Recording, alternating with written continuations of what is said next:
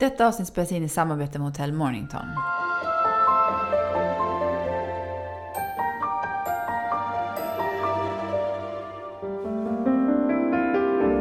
Vi har denna veckan ett samarbete med mat.se där de erbjuder er nya kunder 200 kronor i rabatt om man handlar för minst 500 kronor. Mat.se och skriv in koden sommarmat. Hej och välkommen till Föräldrakollen. Det här är ju podden som har experternas svar på det mesta som handlar om graviditet, barn och föräldraskap. Jag heter Mikaela. Och jag heter Hanna och idag har vi äran av att ha Lars Brovald här. Han är överläkare och ska prata med oss om gluten. Och då kanske speciellt glutenintolerans, celiaki tror jag man uttalar det. Ja. Och det känns ju lite grann... Ja, nu har du konstaterat detta. Ja. Nej, men det känns lite grann som att det ökar med glutenintolerans. Och det tycker jag ska bli jätteintressant att höra. Om det verkligen är så eller det är...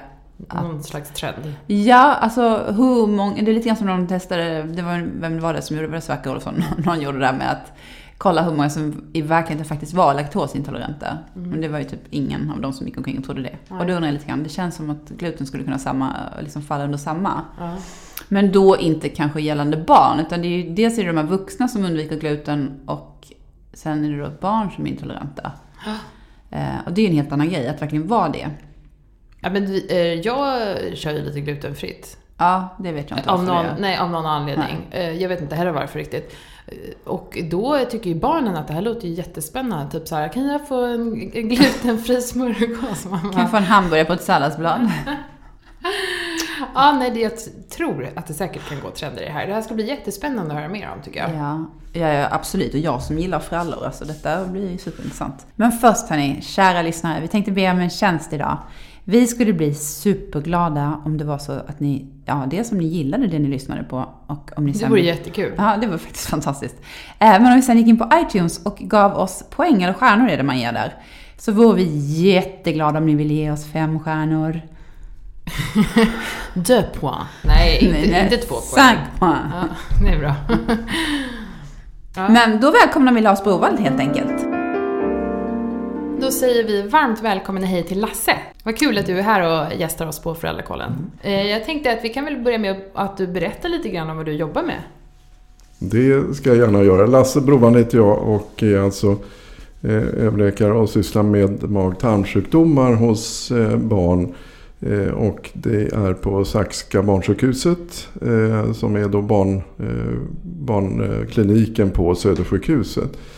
Och vi tar emot barn av alla med alla typer av symptom på mag-tarmsjukdomar. Och det inbegriper bland annat glutenintolerans eller celiaki.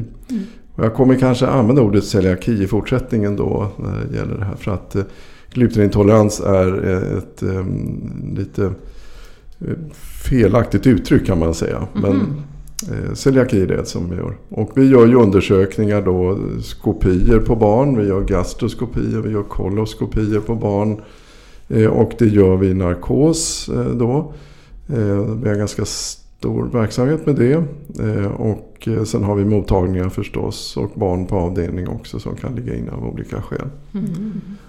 Så att, men då är det gluten vi ska prata om idag. Vad är det liksom egentligen? Och var finns det?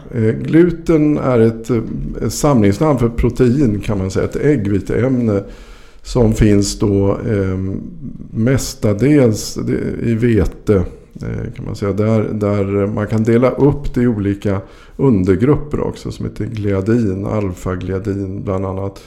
Men det tänker jag inte gå in på. Men att gluten är ett protein då som finns i vete, råg och korn. Men eftersom vi äter mest av vete så är det ju det som man tänker mest på när man ska undvika gluten. Att det är vete man undviker mest då. Så att, finns det lika mycket i råg och korn? Det är mer gluten i vete. Det är det faktiskt alltså. Men hur är det egentligen? Alltså, jag tänker när man själv växte upp så kände man ju inte jättemånga som var glutenintoleranta. Har det hänt någonting liksom de senaste 10 åren? För nu hör man ju det ganska ofta faktiskt. Det har ökat kan man säga. Vi hade ju en ganska låg frekvens eller låg incidens som det kallar för. Lågt antal patienter som insjuknade under 70-talet. Sen under slutet av 80-talet och även början av 90-talet där ökade markant, och det tror man hade sammanföll med att man ökade glutenhalten i vällingen på den tiden då. Och det kom man på efter några år att fabrikanten hade gjort. Då var det fler som insjuknade som kanske då inte hade fått sjukdomen i och för sig då. Och sen sjönk det i slutet av 90-talet och sjönk frekvensen ganska betydande, och sen har det nu på senaste 10 åren så har det ökat igen, och vi vet väl inte säkert vad det beror på egentligen. Det har ökat inte bara i Sverige utan även i Italien, övriga Europa, Irland, USA, många ställen ute i världen framförallt. Men det får väl ändå kallas för en västvärldssjukdom eller en välfärdssjukdom som inte är lika vanlig i u-länder, även om det förekommer absolut där. Hur kommer det sig då? Ja. Jag tror att eftersom vete är så pass vanlig stapelföda i västvärlden ändå, och att vi använder ju väldigt mycket, så är det nog det som det beror på att vi har. Det finns intoleranser mot ris till exempel i Kina på samma sätt, eftersom man använder ris mycket där, så kommer det fram där också. Men de har även de glutenintolerans då. Ja. Så det finns, visst. Och det har nog med att göra hur stor mängd man äter. Men du måste vara, vi kan återkomma till det, men man måste vara ärftligt benägen att få sjukdomen för att det ska bryta ut också. Men föds man med celiaki om man då har den här ärftliga benägenheten? Man föds med benägenheten att få sjukdomen då. Men du föds inte med sjukdom, utan den kan blomma ut eller dyka upp då när du är 1,5 eller 1 år. Det kan dyka upp när du är i lågstadiet eller i högstadiet eller när du är vuxen också.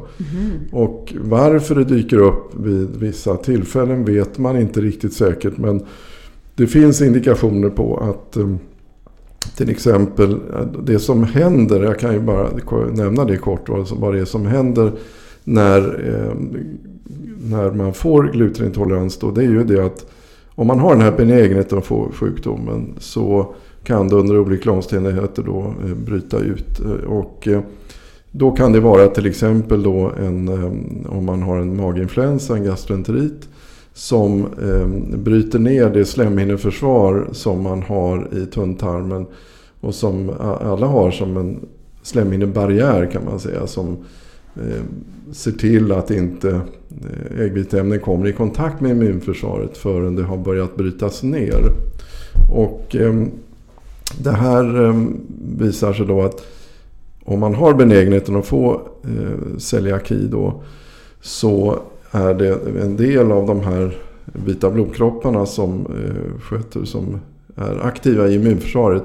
De sysslar med fel saker. De angriper inte infektioner som de ska göra eller bakterier och så vidare, utan en del av dem då är förprogrammerade att kunna reagera på glutenproteinet. Eller egentligen är det en ganska liten del av glutenproteinet som man vet som det reagerar på. Och kommer det då i kontakt med gluten, om de här aktiva vita blodkropparna kommer i kontakt med gluten, då börjar en reaktion som sen inte kan stoppas. Och då kan det till exempel vara om man har en infektion i en maginfluensa, då bryts det här slemhinneförsvaret ner och då kommer de i kontakt med varandra på ett lättare sätt då.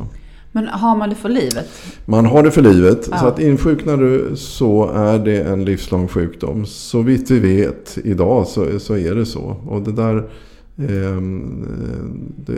så är det. Så medicineras eller nej? Nej, man behöver inte medicinera, utan det här är ju på det sättet en enkel sjukdom att medicinera. Man undviker gluten så tillfrisknar slemhinnan. Men jag tänkte på det du sa att det handlar om hur mycket vete man åt. Och om man då har den här, man vet med att man har den här ärftliga benägenheten att få det. Och hur vet man det? Man vet att man själv har det och ens mormor hade det eller något, och mamma och där. Men då så har man själv ett barn. Har man någonting att vinna på att inte ge det barnet välling? Inte ge det barnet välling. Ja, om vi visste att vi kunde att vi kunde se vilka som helt säkert har den här benägenheten. Vi vet att ungefär hälften av befolkningen har en så kallad HLA-typ av en speciell typ. Det är HLA-grupp av en speciell typ. När man har celiaki. I princip alla som insjuknar i celiaki har en speciell typ av HLA-grupp som det heter då. Det är ett protein som sitter på ytan på många celler. Och om man har det, vilket ungefär hälften av befolkningen har, då har man möjlighet att få sjukdomen. Men det är inte bara det som gör att man insjuknar. Vi vet att det finns andra faktorer som gör det. Och hittills så kan man inte, alltså om hälften av befolkningen skulle undvika gluten, så visst, då skulle man kanske undvika det om man undvek det. Men det har ju hittills ansetts för drastiskt, därför att 90% eller mer än 90% av dem får inte sjukdomen, eller skulle aldrig insjukna och skulle inte behöva bry sig om det egentligen. Så det är lite komplicerat hur man ska agera där. Ja, verkligen. Men man kan ju testa för celiaki. Det är ett blodprov man tar, och det är väldigt säkert, kan man säga. Så att har man det positivt, ja, då har man sjukdomen i väldigt hög procentsats risk, så att säga. Men och får man negativt då, kan man visa positivt senare i livet? Det kan man absolut göra. Så att det är det som är problemet. Alltså att man kan inte, liksom, om du tar alla de här patienterna som har den här HLA-gruppen och testar dem vid ett tillfälle, så betyder inte det att de inte kan få sjukdom. Det kan de få senare i livet. Så att det blir en oändlig historia. Det är en luring, alltså, absolut. Okay. Men varför heter det intolerans och inte allergi? Det var därför jag sa att det är komplicerat. Intolerans är för mig snarare då det man kallar laktosintolerans, att man inte tål någonting helt enkelt då. Men det här är en så kallad immunologisk reaktion då, där vissa av de här vita blodkropparna som kallas för T-celler, en del av dem angriper då gluten. Så det är en immunologisk reaktion, och intolerans för mig är inte riktigt samma sak, så därför blir det fel, men det har alltid hetat det. Och nu vet vi att internationellt så heter det celiaki och celiac disease på engelska till exempel då. Så att det är ett bättre sätt att använda. Allergi för mig är snarare då det är en annan typ av reaktionssätt då, där till exempel man är allergisk mot björk eller ägg, eller man är allergisk mot hund och får astma och så vidare. Det är en annan typ av allergi än vad det här är. Det här är en annan typ av immunologisk reaktion då. Så att man skulle egentligen varken kalla det för allergi eller intolerans då egentligen. Utan celiaki helt enkelt. Då försöker vi säga det. Ja. Hur märker man då som förälder att ens barn kanske inte bör äta gluten? Det här är, alltså hur märker man att man ska misstänka sjukdomen? Ja. Så kan man ju tycka. Och då är det lite olika åldrar. Vi hade när jag började syssla med det här på 80-talet, så 80- och 90-talet, då hade vi nästan 90% av de som insjuknade var kanske 1,5 till 3 år ungefär, eller 1 till 3 år. Och då hade de väldigt tydliga symptom. De hade diarréer, eller förstoppning kunde de ha. De har stora magar, det vill säga att de blir utspända, och de blir utspända därför att man får en ansamling av en ökad bildning av gaser och vätskeansamling i tunntarmarna, så de spänns ut mera.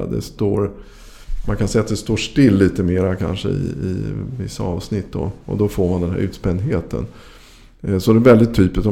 De tappar hull på överarmar och ben, rumpan blir alldeles väckig.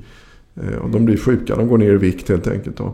Och det är den typen av reaktion som ses fortfarande kan man väl säga, men inte alls i lika hög utsträckning. Så är man liten så är det väldigt tydliga symptom ofta.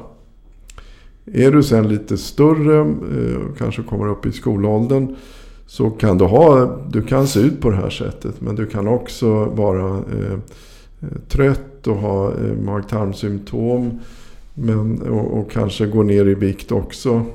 Det kan också vara så att man upptäcker det bara därför att man har en sämre längdtillväxt under en tid. Och det går igen under hela uppväxten. Att barn som växer dåligt, det vill säga som ni vet att man ska ju växa då kanske 6-7 centimeter per år och då blir det då växer man mindre, så planar man i vikt där, så att man, och det är det som händer då när man då misstänker man en celiaki till exempel då. Hämtar de barnen hem det senare då? Då hämtar de hem det senare, men det är en bra fråga därför att om man tänker sig att du upptäcker det här när du är precis mitt i puberteten och du ser att det är så, då hämtar de nog inte helt igen det tror jag inte. Men då kan man kanske blir 3-4 centimeter kortare än du annars skulle ha blivit då, om du har hunnit en del in i puberteten. Och en del kan ju ha gått ganska länge utan att man riktigt har tagit det på allvar och så. Och det vittnar ju många vuxna om som insjuknar i den här sjukdomen då. Att de är missförstådda. Man kan ju också upptäcka det, för symptomen är viktigt att man går igenom, att man har en oförklarlig järnbrist. Du kan upptäcka därför att du är trött och hängig. Man kan vara deppig, ha psykiska problem. Och vi har haft barn upp i tonåren som upptäcktes därför att de hade en kille som hade fått hoppa av skolan för att han hade haft en depression. Endogen depression. Han klarade inte av att gå i skolan och gick på BUP ett halvår någonting och fick medicinering, antidepressiva, och han hade inga problem med längdtillväxten. Man behöver ju inte ha det heller, eller såg helt normalt ut. Men han hade också lite grann problem med magen, att han fick diarréer och mamman sökte sen med pojken kanske efter några månader in på den här, eller efter ett halvår när han hade gått på BUP då. Hon tyckte att det var rätt besvärligt med den där magen då ändå, och sökte hos en distriktsläkare som klokt nog tog celiakiprovet, och då hade han skyhögt värde. Och det visade sig att den här celiakin hade också gett de här symptomen, så när han sen slutade med gluten så behövde han bara efter ett par månader sluta medicinering, kunde börja i skolan igen, och så det kan se väldigt olika ut alltså. Men det verkar som att det kan vara väldigt omfattande symptom. Det är ju det kan man grejer säga. Du beskriver. Absolut, här. Det är faktiskt så. Så att det är en lurig sjukdom att komma på. Det är lite som vad ska vi säga, borrelia liksom, att det är väldigt många olika ansikten som den har faktiskt. Och kan vara lite diffus då med det. Precis. Men när brukar de första symptomen dyka upp då? Och det är ju nu för tiden så tror jag snarare att medelåldern på barnen ligger på 4, 5, 6 års ålder ungefär. Det är då man ser de flesta. Det är inte alls så många som är så där små som jag beskrev först då.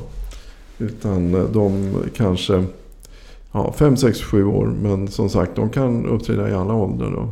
Men skulle det kunna vara så att ens 4-åring har symptom och man testar, får negativt, men sen så liksom väntar man och symptomen kvarstår och så går man ett halvår senare och då kan det bli positivt? Det kan vara så ibland faktiskt. Alltså. Så det är lite lurigt, men oftast är det väl så att man efter det där halvåret då märker man att de har börjat plana i vikt lite grann, att de inte går upp i vikt lika mycket då. Man kanske ska gå upp 2 kilo i vikt ungefär per år eller 2-3 kilo, och då har de planat i vikt, de går inte lika mycket upp då.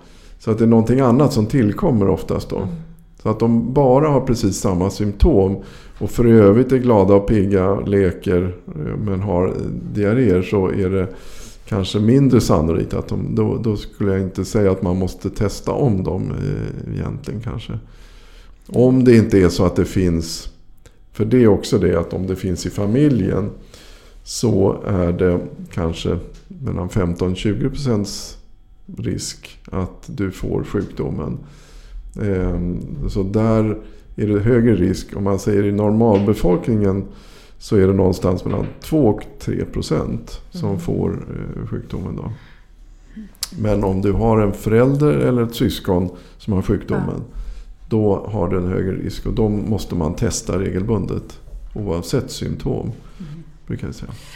Men här måste jag bara, 2-3%, det låter ju ganska lite. Jag tycker man hör ju så mycket mer om glutenfritt hela tiden. Och jag berättade för Hanna tidigare att det är inte helt sällan att man själv väljer glutenfritt. Men det måste ju ha en koppling till det här med vetet. Att det är en hälsofråga nästan. Att man vill vara hälsosam och utesluta vissa delar där. Kan det vara så? Ja, det tror jag. Att det är ju väldigt vanligt idag att man väljer bort vete. Och i USA är det ju en trend absolut där kanske.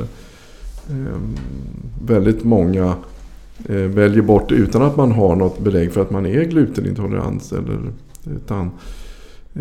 Så att det är absolut 2-3%. Det låter lite, men om man tänker sig, då skulle det kunna vara en i en klass på 30 i alla fall som har det. Och det får nog anses vara ganska, för att vara en sjukdom så är det nog ganska vanligt ändå. Ja. Visst. Hur är det då? Finns det något samband mellan celiaki och alltså typ allergi? Om man tänker pollen eller pälsdjur eller någonting. Finns det någon typ av samband? Man har inte funnit något riktigt samband där. Att det finns någon ökad risk om du har astma eller någonting sådant. Nej. Det är olika reaktionssätt liksom. Ja. Hur är det med amning då? Om man ammar ett barn och äter gluten, kan barnet påverkas då? Precis. Det finns undersökningar gjorda i Sverige, i Umeå, där man har kunnat komma fram till att om man ammar barnet samtidigt som du introducerar gluten så kan det vara en positiv faktor som gör att du kanske inte reagerar på samma sätt. Ni vet kanske att förr så introducerade man vete vid 6 månaders ålder, och då ungefär vid den tidpunkten så slutade många amma också på 90-talet. Och då blev det väldigt mycket gluten som kom ganska snabbt in. Sen ändrade man det där, så att nu rekommenderar man ju att man ska introducera gluten och andra, precis som vilket annat födoämne som helst, vid 4 månaders ålder. Att du kan börja smakportioner då. Och då är det väl oftast för de flesta att man samtidigt ammar. Och det har man kommit fram till att det är en positiv faktor. Nu har man med andra undersökningar ute i Europa har man inte kunnat verifiera de här fynden riktigt. Så att det sista frågan är inte det sista. Det sista är inte sagt. Sista är inte sagt. Nej, okay. Men jag tänker ersättning, har det gluten i sig? Nej, inte ersättning. Nej, så det är bara vällingen eller gröt och så? Precis. Alltså oftast är ju den där gröt, det finns ju den här 4 månadersgröten som är risgröt, och det innehåller inte gluten. Så att det är ju viktigt att veta att ris och havre innehåller ju inte gluten. Nej. Men vad gör man då om man misstänker att ens barn kanske har celiaki? Kan man börja med att utesluta själv lite grann och testa? Och det brukar vi inte råda att man gör. Därför att om du börjar ta bort gluten och ta bort det helt och hållet, så redan efter några veckor eller månad så har den tarmslemhinnan i tunntarmen har börjat restitueras, alltså bli frisk igen.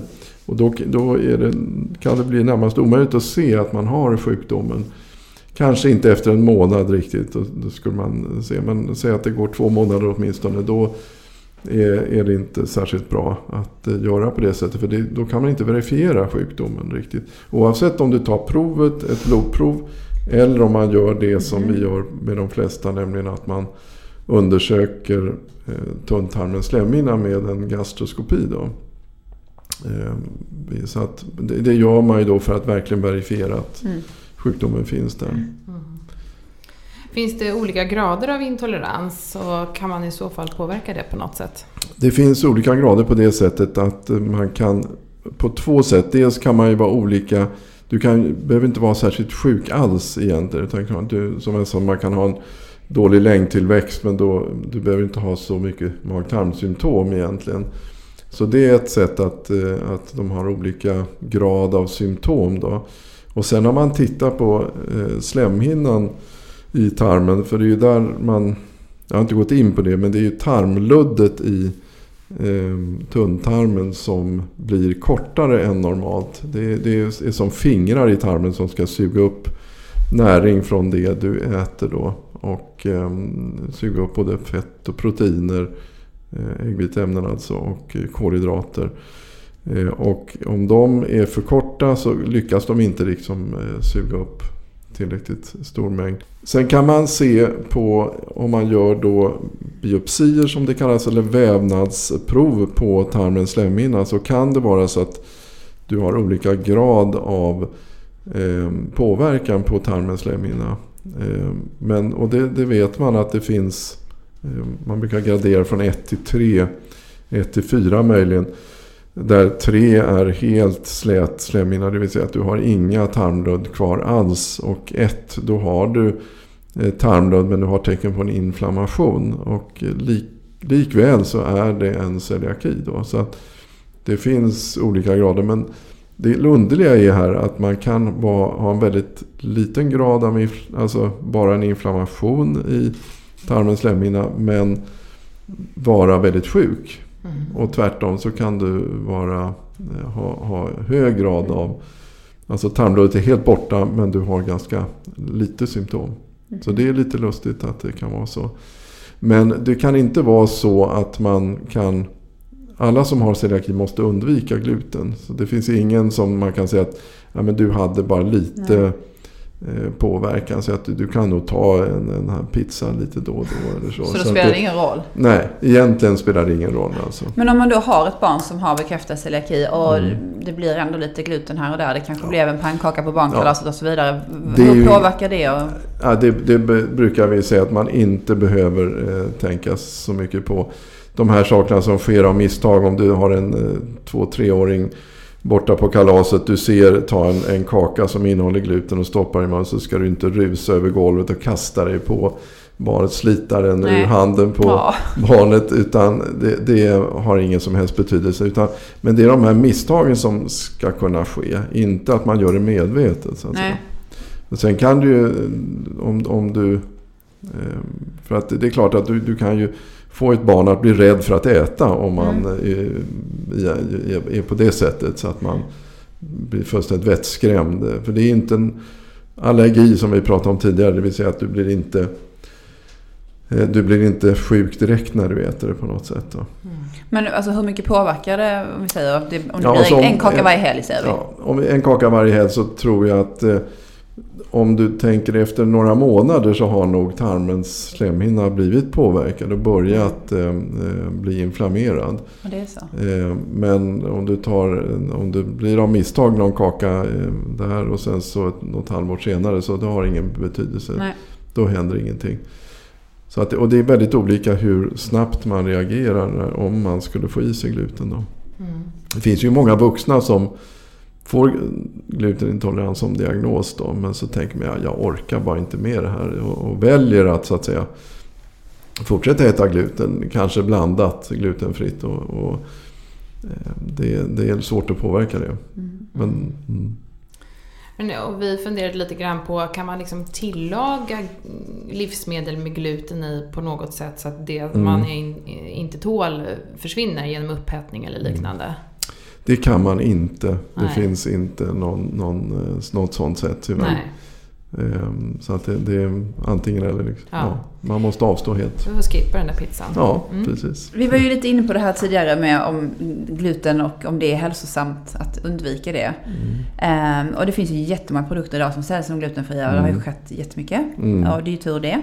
Men väldigt många också som marknadsförs som ett hälsosamma alternativ. Vad säger du? Liksom? Är det någonting vi ska dra ner på rent generellt? Ska vi låta barnen äta mindre gluten? Jag tycker inte det. Jag tänker att väldigt många av de här glutenfria produkterna innehåller ju också tillsatser. De innehåller icke-naturliga ämnen och har för mig inte någon hälsofrämjande effekt på något sätt. Alltså. Så att känner väl mer att det är vete i sig då är bättre att hålla sig till i så fall om man ska äta bröd.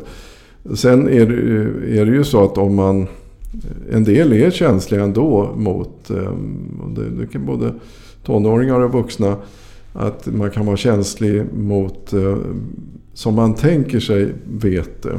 Men det finns undersökningar som talar om att det kanske inte är proteinet gluten som man är känslig för, utan det kan vara kolhydrater i vetet som man reagerar på och som kan vara gemensamma med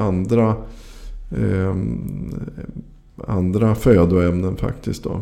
Så att, jag tittade lite grann på glutenfritt bröd i butiken, frysta. Och det är ju en diger ingredienslista. Det där är inte det vanliga man har i skafferiet. Nej, utan precis. det mesta känns som kommer från en fabrik med massa e-nummer och grejer. Måste det vara så? Nej, alltså man kan ju göra, du kan ju använda majsmjöl, du kan använda rismjöl, absolut. Så det känner jag om man skulle, men det kan ju vara svårare kanske få ett bra bröd.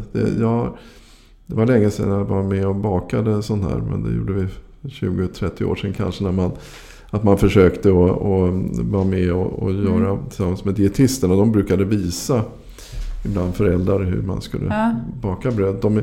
Gluten är ju ett protein som håller samman,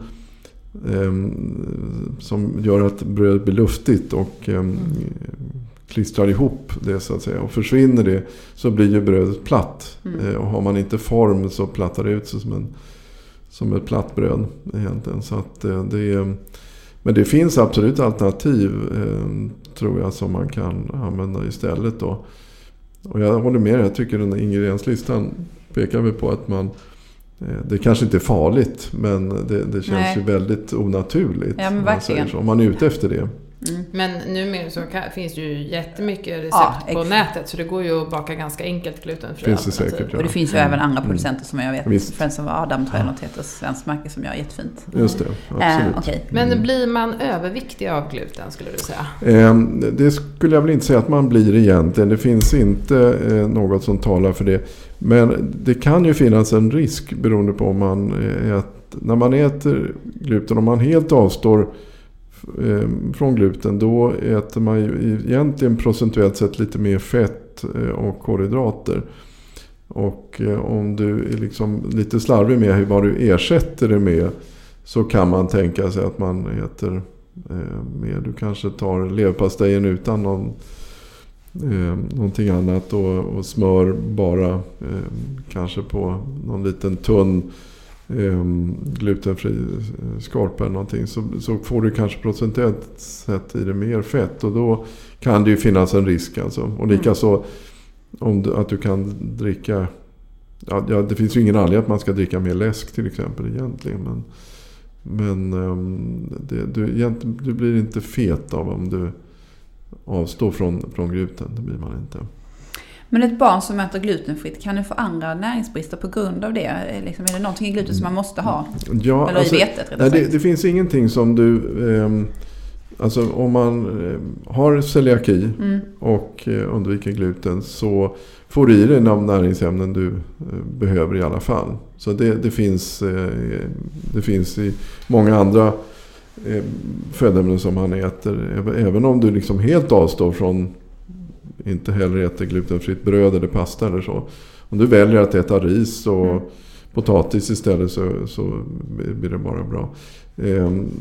Man kan säga att det är ju, om man har celiaki innan man upptäcker det, då kan det vara så att du har till exempel järnbrist. Det är ganska vanligt ändå att du har en ökad risk att få.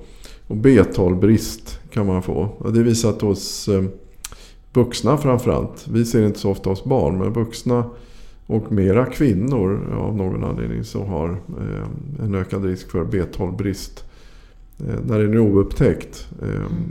Men det kan också, det är väl B12-brist och så. Sen de bristsjukdomar som kan inträda om man så att säga slarvar med dieten, eller om du har celiaki och struntar i det uppträder mer som vuxna. Att du får en ökad risk för osteoporos också, förutom B12-brist och järn då, så har du en ökad risk för benskörhet då. Det har man. Och det finns också en speciell typ av tarmcancer, tunntarmscancer som du har en ökad risk att få. Den är fortfarande otroligt ovanlig, men det är en tydligt ökad risk om du slarvar med dieten. Men äter du glutenfritt, då har du ingen ökad risk för det. Alltså så. Men hur är det med havregryn då? Vi pratade om det tidigare. Och det ska ju inte innehålla något gluten. Och ändå så kan man köpa glutenfria havregryn. Precis. Och det beror ju på att i Sverige så kan det vara så att havregrynen produceras i kvarnar där man också har haft vete. Så att det är ett problem då. Det försöker man väl åtgärda det där så att det inte ska vara så. I Finland så har man i separata kvarnar, och där är alla havreprodukter på stan eller vad du vill, havrebollar, allting är tillåtet. Och det är möjligt att det skulle kunna vara det i Sverige också, men än så länge så säger vi att man ska hålla sig till det där rena havret. Men vadå, du menar så att har man celiaki så är man så pass känslig att även ett spår av vete i havregrynen... Problemet är att man vet inte hur mycket det finns i det. Nej. Är det bara spår så tror jag inte det har någon som helst betydelse. Och jag tror att om det ska kallas för ett slarva, att man skulle kunna äta havrebollar på stan, det är möjligt att det faktiskt skulle gå. Men det är ingen som riktigt vågar säga det men det jag skulle säga att det förmodligen inte har så stor betydelse. Men vi vet inte. Det kan ju vara vissa kvarnar som kanske kommer in mera vete än andra. Och då har det en ökad risk att det faktiskt har betydelse. Så om ens barn inte kan äta gluten, hur kan man då hantera det mot skolan och förskolan? Är de alla införstådda med det? Idag är de ganska duktiga på det. Framförallt förskolan. De anammar det här och vet vad det är frågan om. Och antingen har de en egen kock som då kan laga glutenfritt eller tar in det. Och, så förskolan brukar inte vara något problem. Nej. Skolan kan vara ett problem då, men... Varför är det större problem där? Alltså jag tror att det är så många inblandade, och man kanske tar in catering och i högre utsträckning. Möjligt att du har inte samma kontroll. Nej, du sitter ju kanske inte med barnen riktigt på samma sätt som jag tror det. Men jag upplever nog mer att det har blivit mycket, mycket bättre. Så det är sällan som vi har problem med det. Sen är det när de går i gymnasiet, så är det ju en del gymnasier där de ska gå ut på stan och käka på restaurang. Då får de ju själva vara noggranna med att hålla reda på det. Så det hänger på dem själva då i så fall.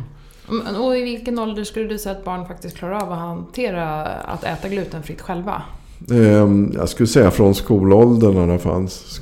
Från 7 års ålder, 6-7 års ålder, så tror jag att det är väldigt tydligt att när de får det tidigt i livet så de är väldigt duktiga på att fråga, både när de är hemma hos kompisar och dess föräldrar, och att är det gluten i det här, och nej, men det där vågar jag nog inte äta för det kan finnas.